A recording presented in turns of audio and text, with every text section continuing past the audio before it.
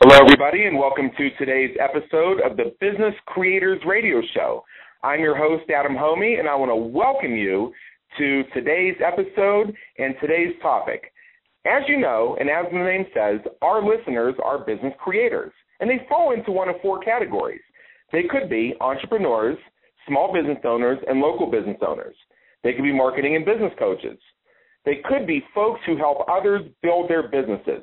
These are the folks I like to call the business creators, whether you're a marketing and business coach, whether you're a strategist, whether you're a designer, whether you're a media and publicity expert, whether you are an investor, anybody who helps others win at the game of business and marketing. And of course, and this is a significant portion of our segment, the do-it-yourselfers who run your own businesses, handle your own logistics, and just love to have your own hands on the levers as you grow your business. If you are one or more of the above, please take a moment and explore episodes and discover how our experts can help you win at business and marketing at www.businesscreatorsradioshow.com. Also, be sure to check us out on iTunes. Just do a search for Business Creators Radio Show. Every 5-star rating is greatly appreciated and helps us spread the message further. So as of right now, we are ready to get started with today's topic, which is called Become a Leader Who Inspires. And I'm particularly honored to have with us Mr. Kevin Allen. Kevin, how are you doing today? I'm doing great. How are you? Absolutely fantastic. Absolutely fantastic. I saw you just popped in there a second ago, and we are ready to rock here. But let me just tell our listeners a little bit of what we're doing today. Kevin Allen is somebody who you may not recognize his name just yet, but you certainly recognize something that he's done. He was the pitchman behind MasterCard's now iconic Priceless campaign. It was a campaign where it says, this costs $20, this costs $50, and this is priceless. And Kevin is going to share a priceless story on becoming a leader and how you can rise to the occasion and become a leader who inspires. And just tell you a little bit about Kevin, just to give you a little bit of the background. He's the founder and chairman of the employee engagement company called Planet Jockey, which specializes in gamified learning and collaborative mentorship programs, and Recap, which is a business transformation company which counts Burberry, Smithson, Swedbank, and Verizon among its global clients. He's recognized one of the world's most accomplished growth professionals. And with decades at the top of advertising giants McCann World Group, the Interpublic Group, and Lowe & Partners Worldwide, Kevin has worked with brands such as MasterCard, where he was the pitchman behind the Priceless campaign, Microsoft, Marriott, Smith Barney, Nestle, L'Oreal, Lufthansa, and Johnson & Johnson. He was an early part of Rudolph Giuliani's team that prepared the way for the successful mayoral election and turnaround strategies for the city of New York. And that's going back a minute, so you know that Kevin's been in this game for a while. Among the things that Kevin is going to share with us today is The Case of the Missing Cutlery, a leadership course for the rising star. As the pitchman behind MasterCard's now iconic Priceless campaign and author of the Wall Street Journal best-selling title, The Hidden Agenda, which draws on his storytelling ability to offer a true account of his journey to becoming a leader. Among the things we're going to learn today, as a young manager at an airline catering facility with silverware disappearing at a rapid clip, Allen was called upon to solve the case of the missing cutlery. In his quest to solve the mystery, Kevin Allen also learned to rise to the occasion and to become a leader who inspires. So you ready to get started? Yes, absolutely. All right, so before we dive in, I've read off your biographical statement with all of your many accomplishments. What I'd like to do is just sort of take a step back and give those of our listeners who may not have heard of you just yet and who haven't had a chance to get to know you, a chance to learn more about you. So just tell us a little bit about your background and what brought you to where you are today and how you've come to help entrepreneurs and business leaders become emotionally intelligent leaders and so much more. We're going to cover so many more things in the process of what we're doing today. Well, thank you. I mean, God, I don't know about you, but my internal age is 13. So when I hear this list of accomplishments, I'm thinking, who are they talking about? It can't be me. I'm a guy. I was born and raised in Babylon, Long Island. So anybody out there who knows what that is, as a kid from the wrong side of the tracks, was raised by a single mom, raised 4 kids single-handed, and but I was the kid that wanted to get out. And I remember, when I went to my grandmother's house on Sunday, while all the crazies were in the next room, hurling beer cans at each other, I was in the kitchen listening to my grandfather's shortwave radio, listening to international broadcasts. Of course, I didn't understand the languages, but I thought, God, where are these people? Who are they? And then one day I heard the following: "This is BBC World Service, and now Brahms number 1 in B flat major." I thought, holy God, who are these people? How they forget about it, or or all these Brooklyn things that I heard as a kid. But it really was, even at that early stage, the beginnings of what I now call a real ambition, which is, what is it you're creating that didn't exist before? And I just wanted to be among those people. And how many decades later I found myself among them. So it's a great ride I've had in the ad business and what I'm doing now. But it's been a wonderful experience from a kid from nowhere. Right.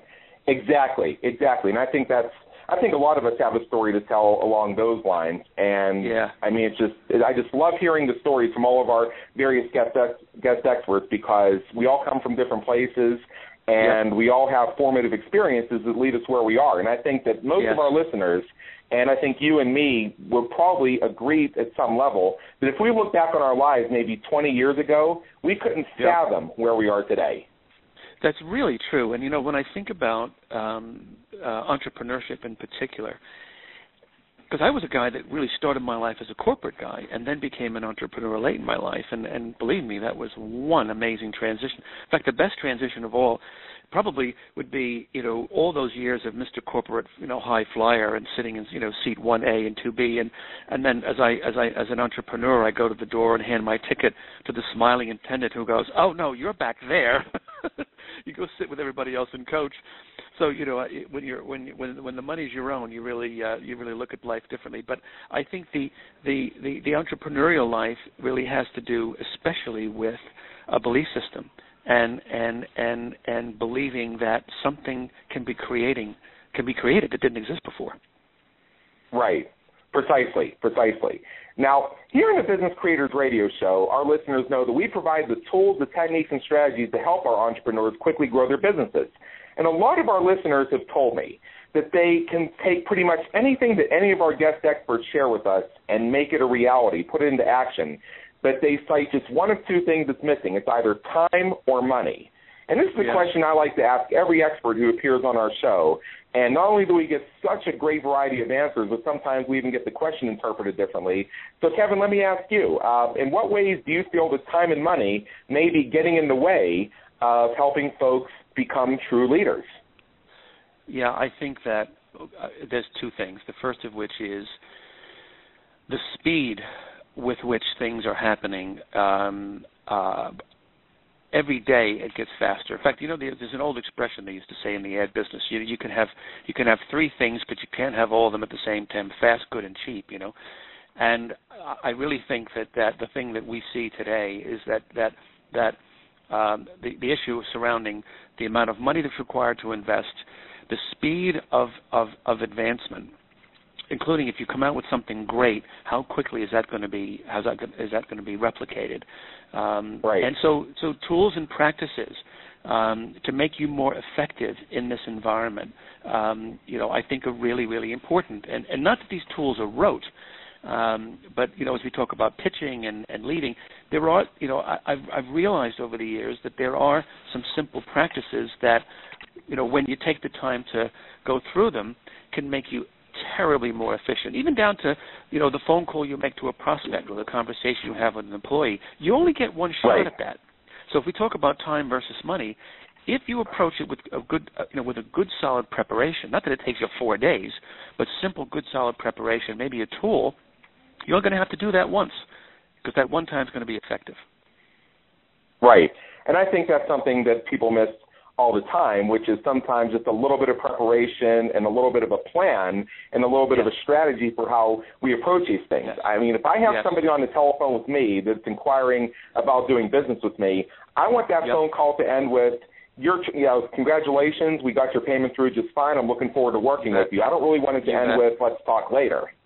You got that right. In fact, I remember a wonderful man who was head of the agency that we competed with for the Priceless campaign. It came down to two agencies, just us and another. And we won the business, and I get a call from him. I'm in London at the time. And he says, I want to meet the guy that beat my pants off for MasterCard. And so we had lunch. He's a wonderful guy, sitting in the back of a restaurant with big sunglasses, right out of Central Casting. And the guy says, let me ask you a question. He said, in those days, McCann, you guys won everything. Did you guys have some kind of machine, he says. And this is precisely to my point. The answer was, we did. And it was called pursuit strategy. And what I mean by that is, before we go running off to talk to a prospect, we would sit down very, very thoroughly and go through the same 6 questions every time. And maybe even if we were in a rush, it may take us a half an hour as opposed to 2 days. But we would ask ourselves not just the functional questions, but the emotional questions. What's the hidden agenda? What keeps this person up at night? How are we going to connect ourselves to that hidden agenda? What's our argument? And just that 30 minutes, that 1 hour preparation made us so much more effective on the call. Great. Now, I was wondering if you could tell us just a little bit more about that, because I know a lot of our listeners are really curious about this because of the Priceless campaign, which I think pretty much everybody who's watched television in the past 10 years has heard of. And I know you're going to talk a little bit about the hidden agenda and how you did it. So you've kind of given us a preview already, but if you could tell us a little bit more about that, because I know, I in particular, I'm on the edge of my seat, and our listeners know that when I bring on our guest experts, not only am I the host, but I'm sitting next to them with pen and paper in hand, looking for that slight edge to push my own business forward as well. I think that the first thing, and interesting because in the Priceless example, there were really 2 things at work. The first of which was how we solved the marketing problem itself. But then, how do we pitch it? Because believe me, when you're pitching, I would say this. No one in this earth, I don't care what they say, well, business is about facts and figures and so forth. And, of course, yes, obviously business at the end of the day is measured by money. But notice I said measured by money, but it's motivated by heart. People do not buy with their heads. They buy with their hearts. And so to understand what is the true motivation behind the purchase. So you ask yourself, okay, well, this may be a business-to-business purchase, some guy buying an aircraft engine or something like this, but is this person frightened? Is this person have an ambition? Does this person have a deep, abiding belief system? And if you can uncover that, and they're not always going to tell you, particularly if they're fearful. I mean, you meet a person for the first time and say, so tell me a little bit about your business. They're not going to say, oh, my God, I'm terrified. I have no idea what I'm doing. They're going to be fairly confident, but through certain kinds of questioning, the same kind of questions that a psychotherapist might answer to be crazy, will help you uncover those motivations. And then it's a question of how you connect yourself to it and how you prove that I am the answer to that fear. I am the answer to that ambition. And so in the case of Priceless, it was recognizing that the research said that people feel guilty about using their credit cards. And sometimes you have to follow your gut. No matter how much research you get, you know what we said? I don't believe it. I called my mom and said, hey, Mom, how did we survive back then? She says, well, I just didn't pay the electric bill now and again on my credit card. So my conclusion from that is, guess what? That credit card is pretty important to her. But what more importantly, what was the hidden motivation behind that purchase? It was good people buying good things for good reasons. That you can't put a price on the smile on a person's face, or a reaction, or a reunion with your grandma in Ireland. All those wonderful things that made up is what was transcendent and made Priceless what it was. Pitch was actually about the ambition for the first time for a group of people to win against Visa. And so that whole pitch, of course we presented the campaign, but what the pitch was really about was how we could win and give them their first shot, and that's why they hired us. Right.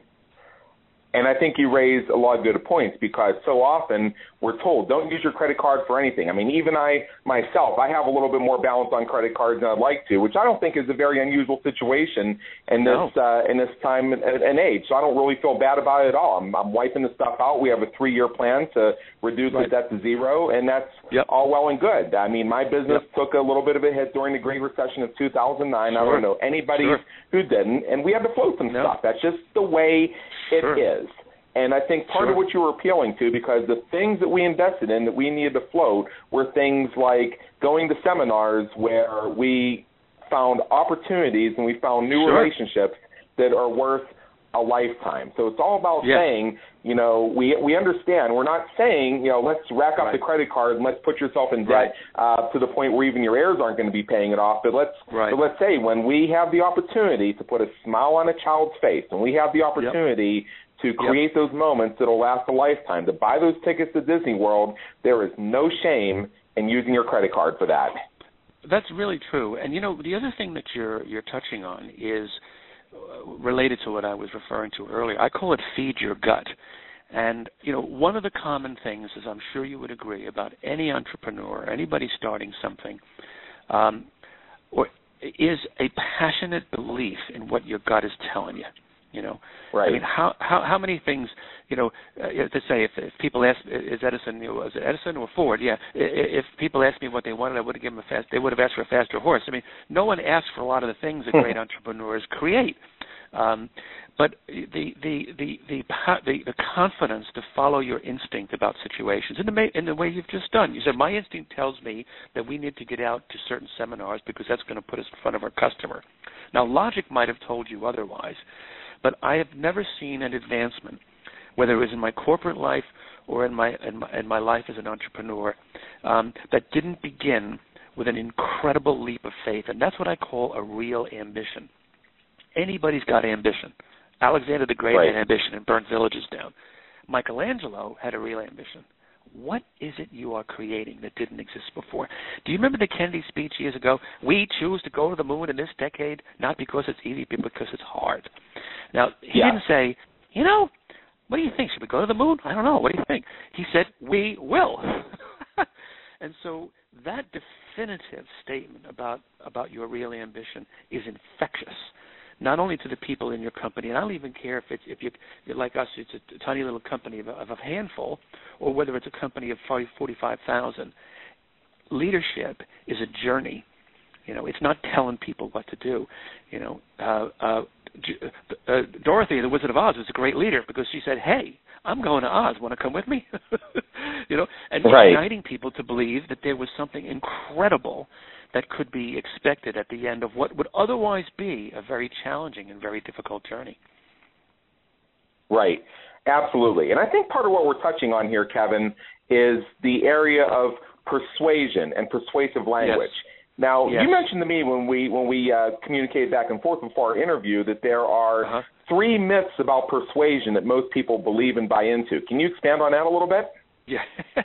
Yes, I think, and I touched on the first one. I think that the myth one is in business, decisions are about logic and facts, and I believe that the reverse is true. Now, that doesn't mean you don't have to you don't create an argument and tie that to business performance. But I've never been in a situation, and the stakes were high, when hundreds of millions of dollars were on the stake, where that wasn't made with a gut and with a heart, and as a result of a human motivation. So I think that's the first. Right. That's the first. I think the second that we often hear is, well, it's all about the product. You know, the product is king. You know, build a better mousetrap and the world will be the path to your door. None. Yada, yada, yeah. Think about, you know, we think about a product as a brand. You know, there have been, it's a brand which is really otherwise a label for your organization is a community of people who believe in something. And even if something goes wrong where the product may not be absolutely perfect, you know, when I think it was Apple IV, I forget which one it was, that wasn't operating exactly perfectly, you know, people didn't leave it in droves. They stuck with it because there's something more transcendent about why people are attached to the companies and the brands that they love. I think the third is that people respond to trickery and pressure tactics. I think people are a heck of a lot smarter than we give them credit to be. And even if, one of my first bosses said to me, Kev, he said, you know, even if somebody falls for something, there's no such thing as a one-time purchase. They'll wake up the next day and say to themselves, wait a second, what's just happened here? So Right. all of this comes around to those three myths, to a simple statement that persuading. In fact, I would argue I don't think I ever persuaded anybody to do anything. And yet I was supposed to be, and arguably people say, wow, this is a billion-dollar guy. I think it had more to do with creating a following, that people willingly said, you know what, I believe in this person. I like what they have to say, and most importantly, they understand me and connected with my soul and my heart and what I seek. The best example, I remember calling my mom and saying, Mom, do you know anybody, as the greatest litmus test for persuasion alive, do you know anybody that sold door to door? And she said, oh, my God, yeah, Enid Merrin. She sold World Book Encyclopedia, right? So I call the woman up. She's like 85. She lives in Levittown. It's almost like mythical, but this woman really exists. And I said, Enid, that's Kevin Allen, Joni's boy. Oh, my gosh, how are you? This is great. I said, Enid, you got to tell me how you did this. So 1960s, as a woman, you knocked on doors all over Long Island, and you were the top salesperson. How did you do it? And she says, honey, it's very simple. A mother doesn't want a set of encyclopedias. She wants her kid to be president. Right. She understood, isn't that fantastic? She understood the true motive and how to connect a product with a fundamental human desire. And we think, well, we live in a modern age of high technology and things move on. Let's face it, that may be true, but certain things endure, like the aspiration for your child or the desire to seek an examined life. So at the end of the day, this is a human game. That just reminded me from my childhood, one of my prized possessions was my encyclopedia set. I used to spend hours just leafing through that thing. Yeah. I was starved for knowledge. My idea of a fun after-school activity is when I got to go to the library for a couple hours and just lose myself in the encyclopedias. I've always had a thirst for knowledge. To this day, getting on the Wikipedia is a very scary thing, because I'll open up one article, and then I'll see all the other articles it links to. Yeah. And by the time I finish that one article, I have 18 new tabs open on my browser waiting for me. How true. We're two peas in a pod. If I looked at my encyclopedia for, like, giraffe, and I'd see, like, Gibraltar, that's interesting. Yeah. For another 2 hours on this stuff. Yeah, I hear you. Right. Another point I want to make out of this, and I think it's very important for our listeners to get this too, because there's another point that I think you and I agree on very strongly. We talk about the reasons why people make purchasing decisions. It has a lot to do with the gut, even when we're talking about billions and billions of dollars and things that are going to change the world. And it's been my contention all along, and study after study and launch after launch has shown this, that people will make buying decisions based on emotion and then back them up with logic. So the logic needs to be there, because after they make that emotional decision, they're going to go back and they're going to justify it. And they don't only do this with with products. They do this with life decisions. I mean, I've jumped into relationships based on emotion and then justify them with logic. I have I've bought cars. I've adopted cats. I mean, there's so many things that I've done because of an emotional reaction in that moment. It's just and if you understand that, you have so much more power in the marketplace. So I think changing that's right. gears here. Yeah. Sure. Absolutely. So I wanted to shift gears here a little bit, and this kind of reminds me of a little bit of a funny story too, because I remember when I was in secondary school, I was on the academic team, and we were in the semifinals or something. So we traveled to some other school for the meet, and while we were in the cafeteria, I think I made off with about 70 or 80 forks. And I was going to use them to make fork sculptures. Yes, I admit there's a little bit of larceny in me. I got a little bit of scarlet in the closet. So when I read about the case of the missing cutlery, because we know that as a young manager at an airline catering facility, there was silverware disappearing in a very rapid clip, and they called upon you to solve it. Now, first of all, tell us a little bit about that and what happened. Okay. And the second part is what this experience taught you about becoming an inspirational leader. I will do that. First of all, I have reports that the lunch lady is still looking for your silverware, but I just didn't want to put that. Yes, I'm sure she is. So, I the latter part of my life, the enjoyment I have and the joy that I have, and now that's rolled into a business, is sharing with people 30 years of what I've learned, including all the mistakes I made, for which, for every one good thing I did, I screwed up 10. And it's such a joy for me to be able to say to somebody, hey, look, you know what, here's a shortcut for you. You don't have to do this, trust me. And rather than tell the stories of my high-flying exploits as a great ad man and all this other, corporate sweet stuff, I thought, where can I find an anecdote or a story about me as a brand new leader? Because these are lessons for anyone, whether high or low or a middle, but it's also my intention to help those that are coming up in the business. And that was my very first job at Marriott in-flight services. So long story short, this rather disagreeable fellow from Eastern Airlines, who was the airline of the day, rather large airline of its day, declared that the cutlery was going missing by the bucket load, and it was our task to find it. Now, I looked high and low, and I happened upon the dishwashing room one afternoon, this huge room with these great conveyor-belted behemoths. And while wandering through this extraordinary room with 110-degree heat, I wandered over to the trash compactor, and there, at the bottom of the trash compactor, is gleaming Eastern Airlines cutlery. I thought, my God, they're throwing it out. So I turned to the team, and of course, I love these people because, I'm a kid that went to college on a union scholarship. I mean, these people are like my people, even though I'm the guy with the lab coat. And I said, for God's sake, what are you doing?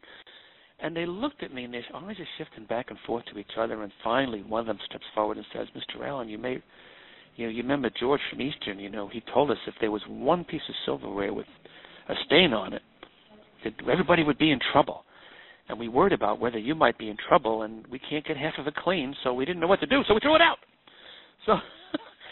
So here is, in a way, a situation that so many people face in so many organizations. The idea that every person sets out, when they leave their home in the morning, they want to return home to what I call the 6 o'clock conversation. Like for everybody else out there that has kids, when the kid goes, so how was your day? And the child replies, guess what? It always starts with those two words.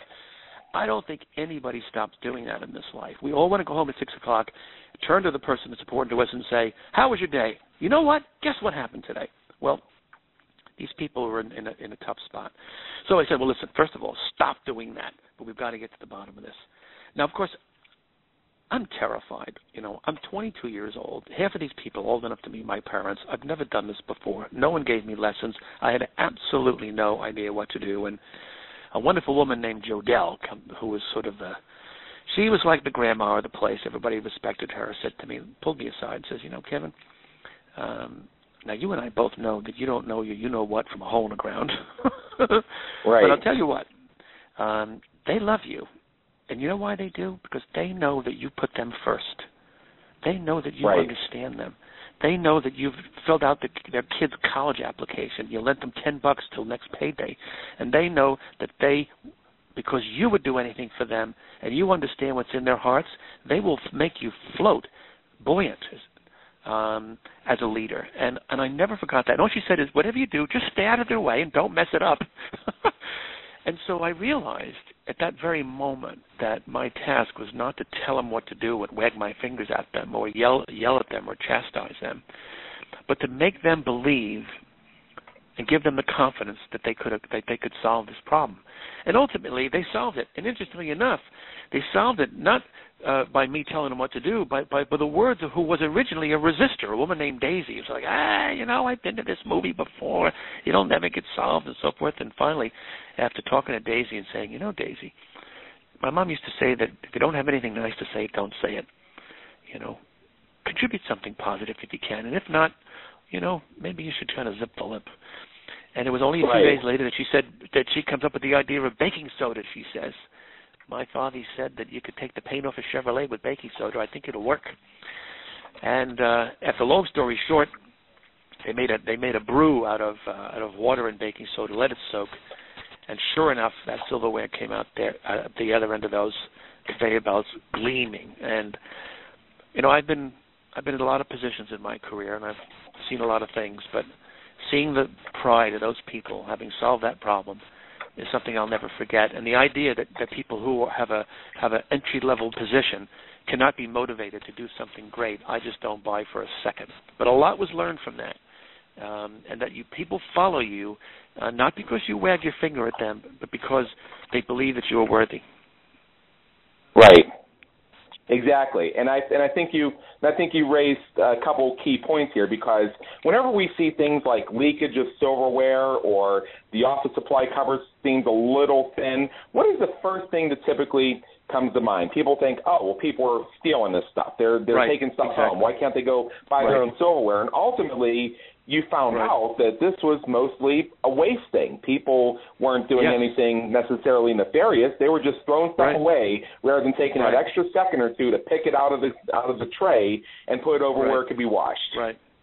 It's true, and I think the one thing, I remember one of my earliest bosses said to me, Kevin, before you, because I found there was some infraction or something, what I thought was an infraction going on, he said, Kev, before you point your finger at your team, remember there are 3 fingers pointed at you. You are the one that sets the environment. You're the environment creator. You're the rule setter. So if something goes wrong, you have got to ask yourself first, what are the conditions that I have created for this to happen? Whether it's great, in which case you want to keep repeating it, but if it's not so great, there is more than a fair chance. The problem was, frankly, I had to kind of admit it, that I was really the one that created the environment for it. Yeah, you're very right about that. Right. Now, all of this I think is very inspiring, and all of it I think is very interesting. And if the lunch lady ever finds me, I'm just going to have to say, you know what? I confess. I took the damn forks, and I don't even have the sculpture anymore. I don't know how we solved this. And what was also, there's another, and I know I'm far from the first one that ever pulled that prank. I mean, I think everybody has pulled a prank or two at that time in their life. I mean, and even the academic advisor who took us to the meets and everything, even he knew about it, and he said, I'm going to watch my forks around you from now on. And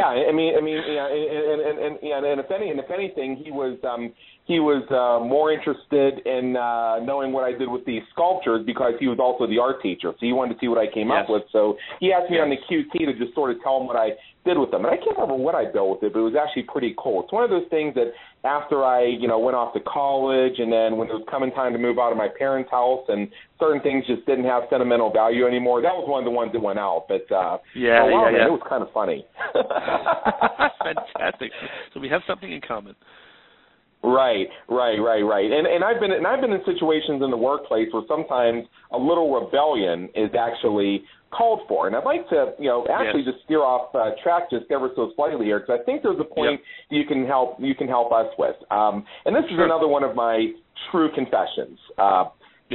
We're going to go back 12 years to the year 2002, and I was about 24 or 25 years old at that time. I can't remember exactly. I was just a young buck feeling his oats, and I was working for this mid-sized company, and I was in the middle of a cube farm, and I had a sneezing fit. I don't know exactly what happened. Something got out my nose or something. I was sneezing. I couldn't help it.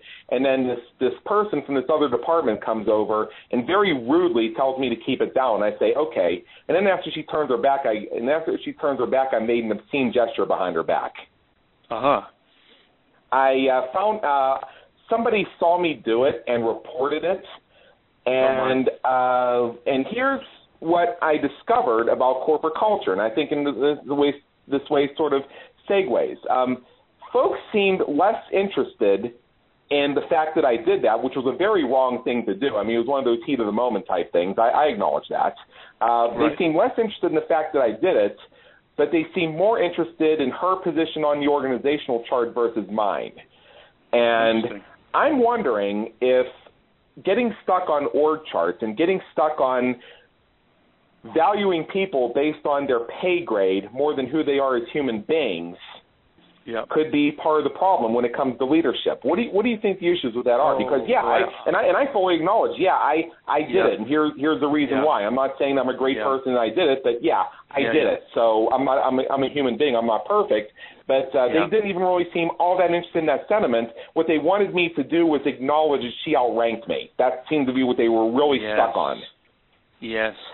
You're touching on a very interesting concept here, and I think that there are two key eras, I believe, in how commerce has evolved from what I would call the supply economy era, which was largely post-World War II, and what we call now, what I call and others call the demand economy era. Now, the supply economy was all about an unlimited demand for products. So no matter what we made, people bought them. And as a consequence, organizations became effectively distribution entities. And as a result of that, hierarchical command and control structures. So you're right, org chart, top-down, process, because the whole issue was about process. Now, as time has evolved, I would argue probably by the late 80s and early 90s, we began to see a profound shift in the proliferation of product choice and an increasing power of the customer. And slowly but surely, through the internet, the democratization that occurs through transparency. So what that means is organizations which were run where the value system was about yes, sir, with emphasis on the sir, and this notion of rigidity of behavior is giving rise to a completely different kind of company. A high-performing 21st century company is not a hierarchical yes, sir entity. It is a community of people bound by value systems and appropriate behavior.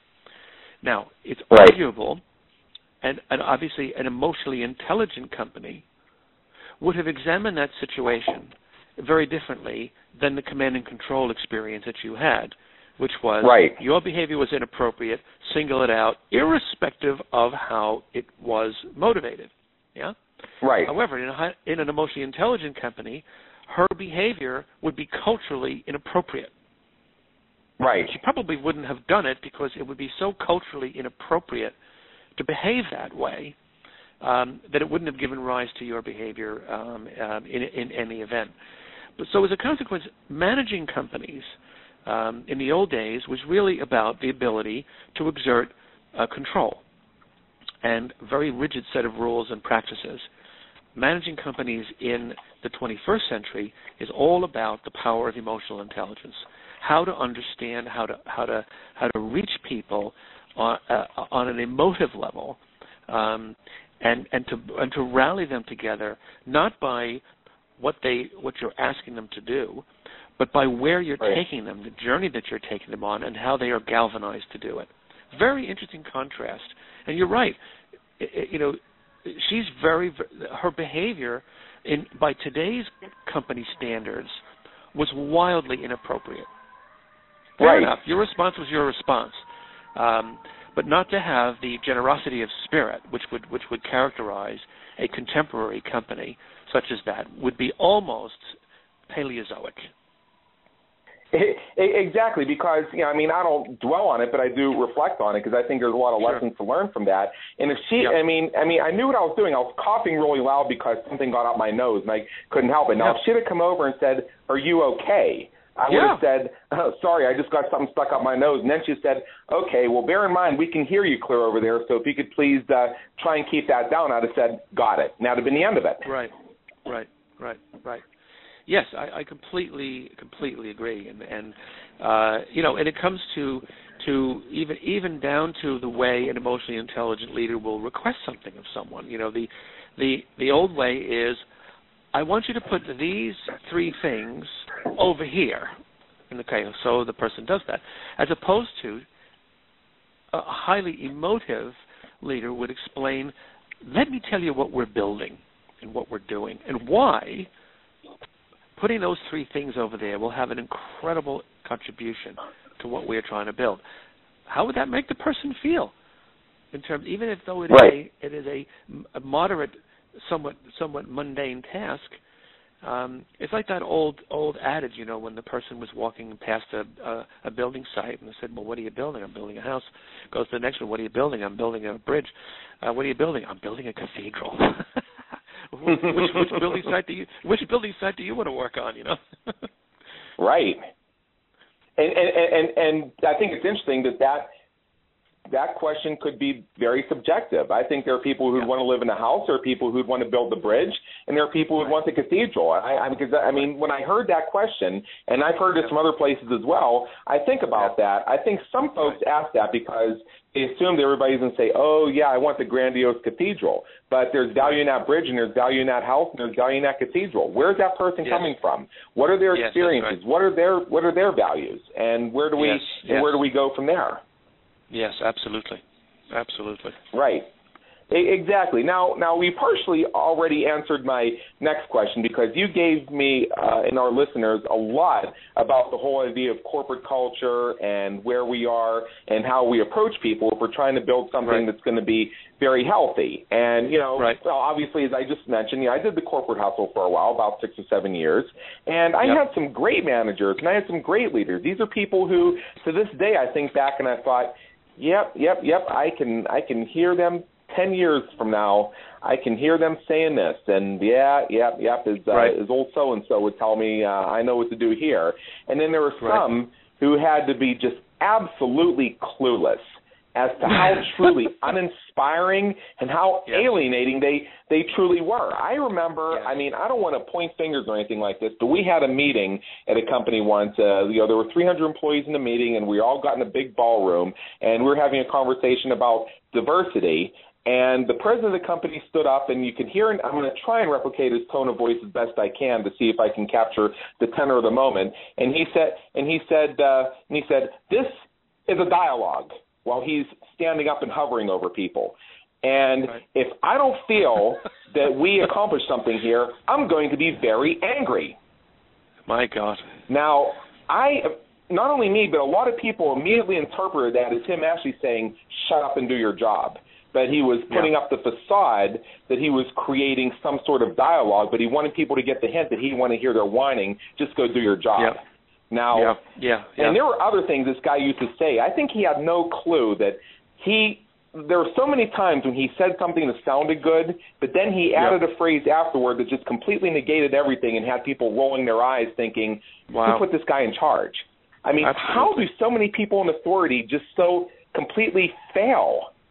Yes. I think that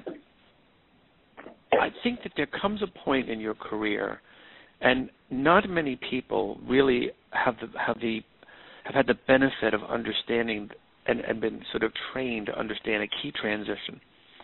And the transition goes from being your career defined by a physicality of what you do, whether it's writing an ad or being a good salesperson, or there's sort of a craft that is part of the early part of your career. And that's how you rise, because, wow, he's really good at that, and he's really terrific.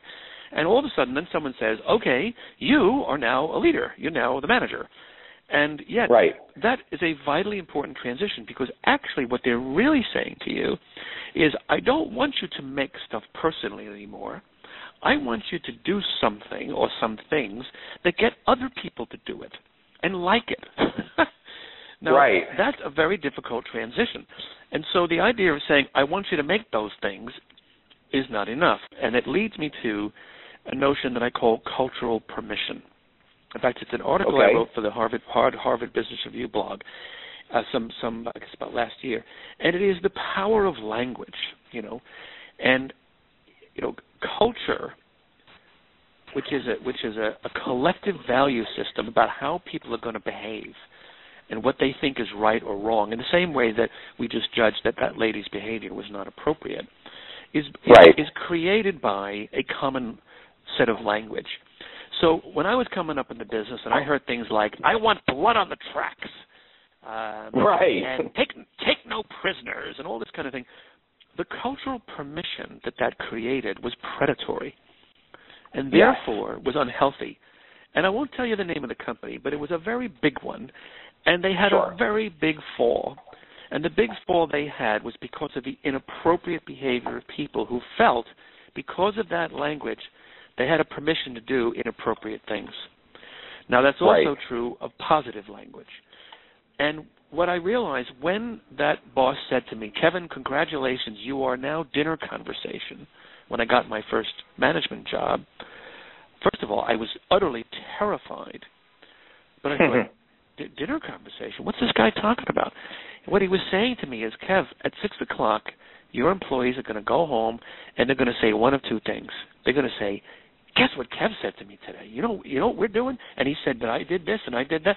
Or, just as you described the fellow you've just been describing, do you know what that bum said?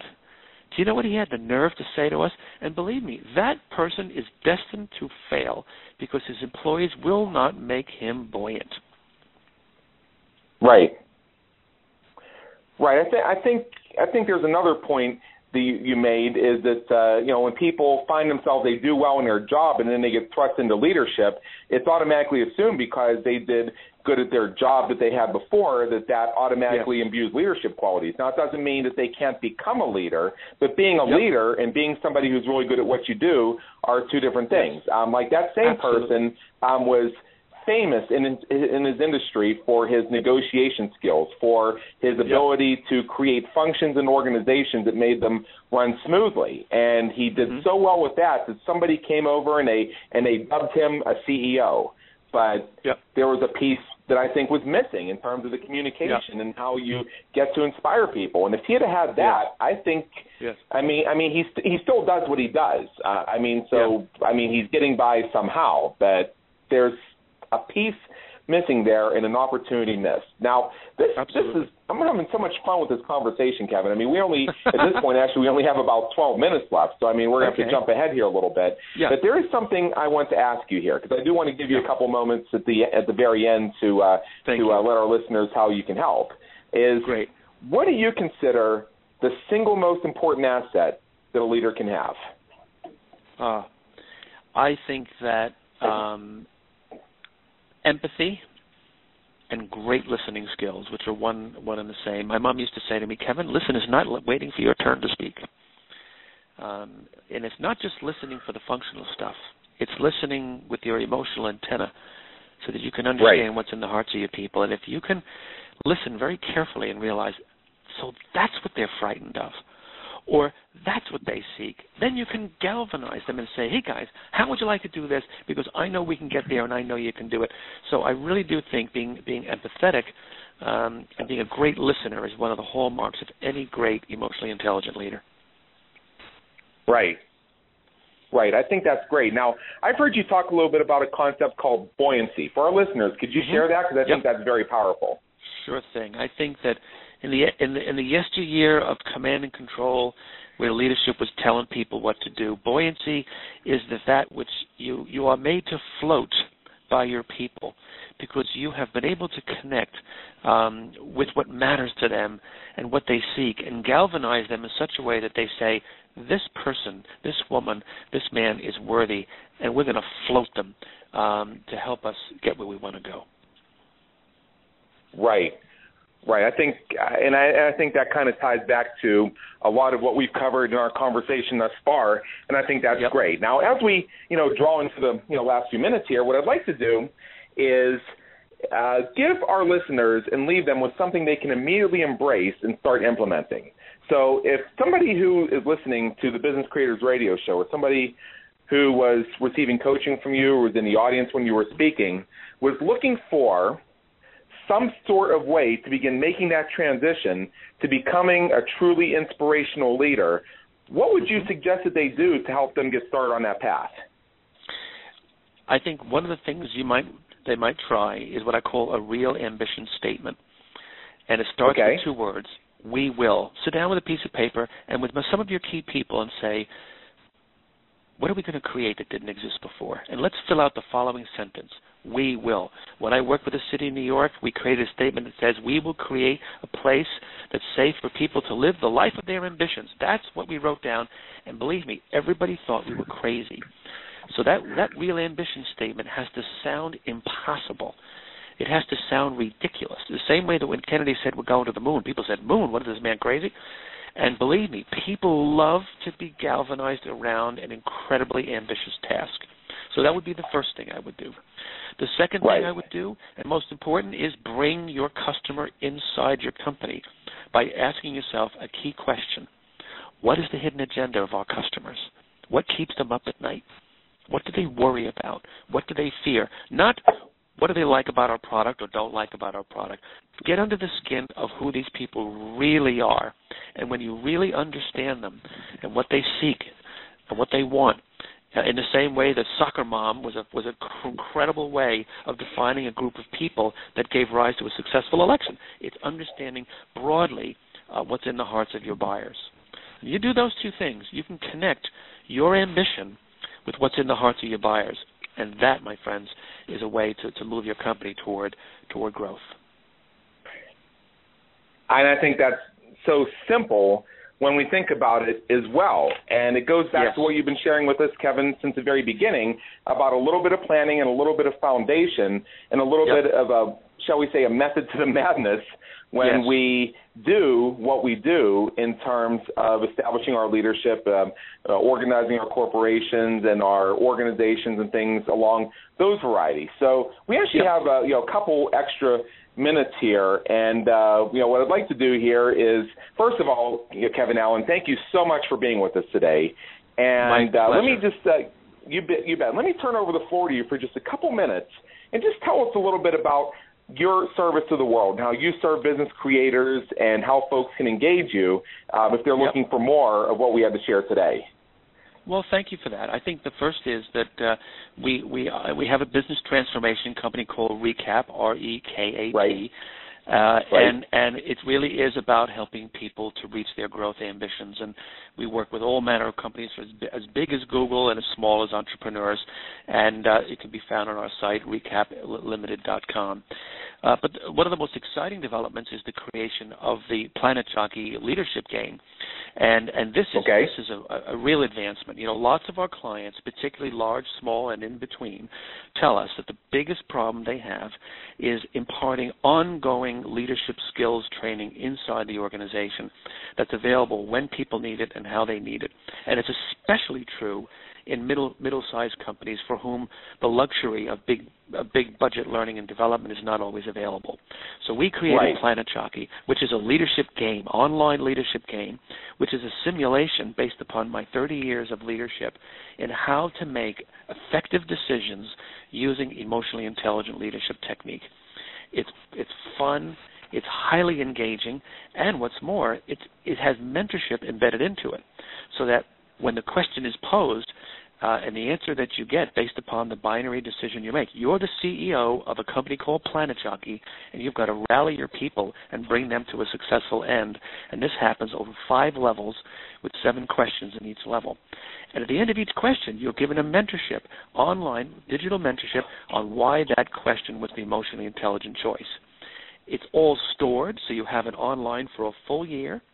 There's an attached program called the Jelly Pond, which is a mentorship forum. So imagine while you're playing the game one afternoon, you can pop out, link in, and talk to every citizen of Planet Jockey, every person who's been playing the game all over the world, people playing it from Nike in Sao Paulo to people at ITV in London, and you can talk to them about, hey, I got a meeting Thursday, and this worries me. What do you think? And you would essentially get wisdom from the crowd, and then people like myself and several of my colleagues go online every day and offer mentorship to the people who are logging in.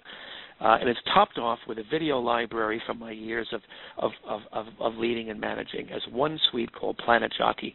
And we're getting wonderful response to it because nothing more engaging than a wonderful game and a good storytelling. Right. And I think you hit upon a couple things here, and if you could tell us a little bit more about this. You know, we have noticed that the nature of learning has changed. I think we're a little bit past the idea of lecture and learn, because I don't even think 100 years ago that really worked very well. And I was wondering if you could tell us just a little bit about, particularly with the changing of the generations and the impact of technology and everything else. It sounds like you have a pretty good handle on that. And just for some of our listeners, to help them better embrace their learning and their opportunities. Well, thank you. I appreciate that. I guess it was over a year ago we began to study as our clients began, because we do a ton of training, and our clients began to tell us that, you know, we would really like you to think through what you believe to be the contemporary mix, particularly the difficulty and challenges of an entirely new generation, the millennial generation, of how this group learns. And the first thing we've realized is that the search for information and the willing participation and engagement is one vitally important piece of how to learn, as opposed to, okay, you're going to be sitting in a classroom all day and someone's going to squeak chalk on a chalkboard all day. So the first piece is it has to be engaging, and it has to be at will, where you can come to it and away from it as you wish. So that's the first thing. The second thing, it has to be an engaging journey. It has to be a storyline, so that Planet Jockey has an exciting storyline about a company in crisis and how you're going to be involved, so that the person places themselves in the learning in the situation, but that learning becomes an outcome as opposed to, okay, here you are here to learn, and here are the 4 multiple choice. This is a real-life situation. Multiple choice is high school. These questions are based upon A or B, you know. How many people, for example, you know, you have a resistor in your team. She is speaking too loudly and often. What will you do? Question A or B. So, you know, in business, we don't have the choice of multiple choice. We have a choice either hire, fire, yes, no. So these are real live decisions, and they've been created by people in the business, which leads me to the second piece, really, which is this has to be practical. You know, how many people say, I went to the seminar, it made me feel good, I went back to the office, and I don't know what to do with it.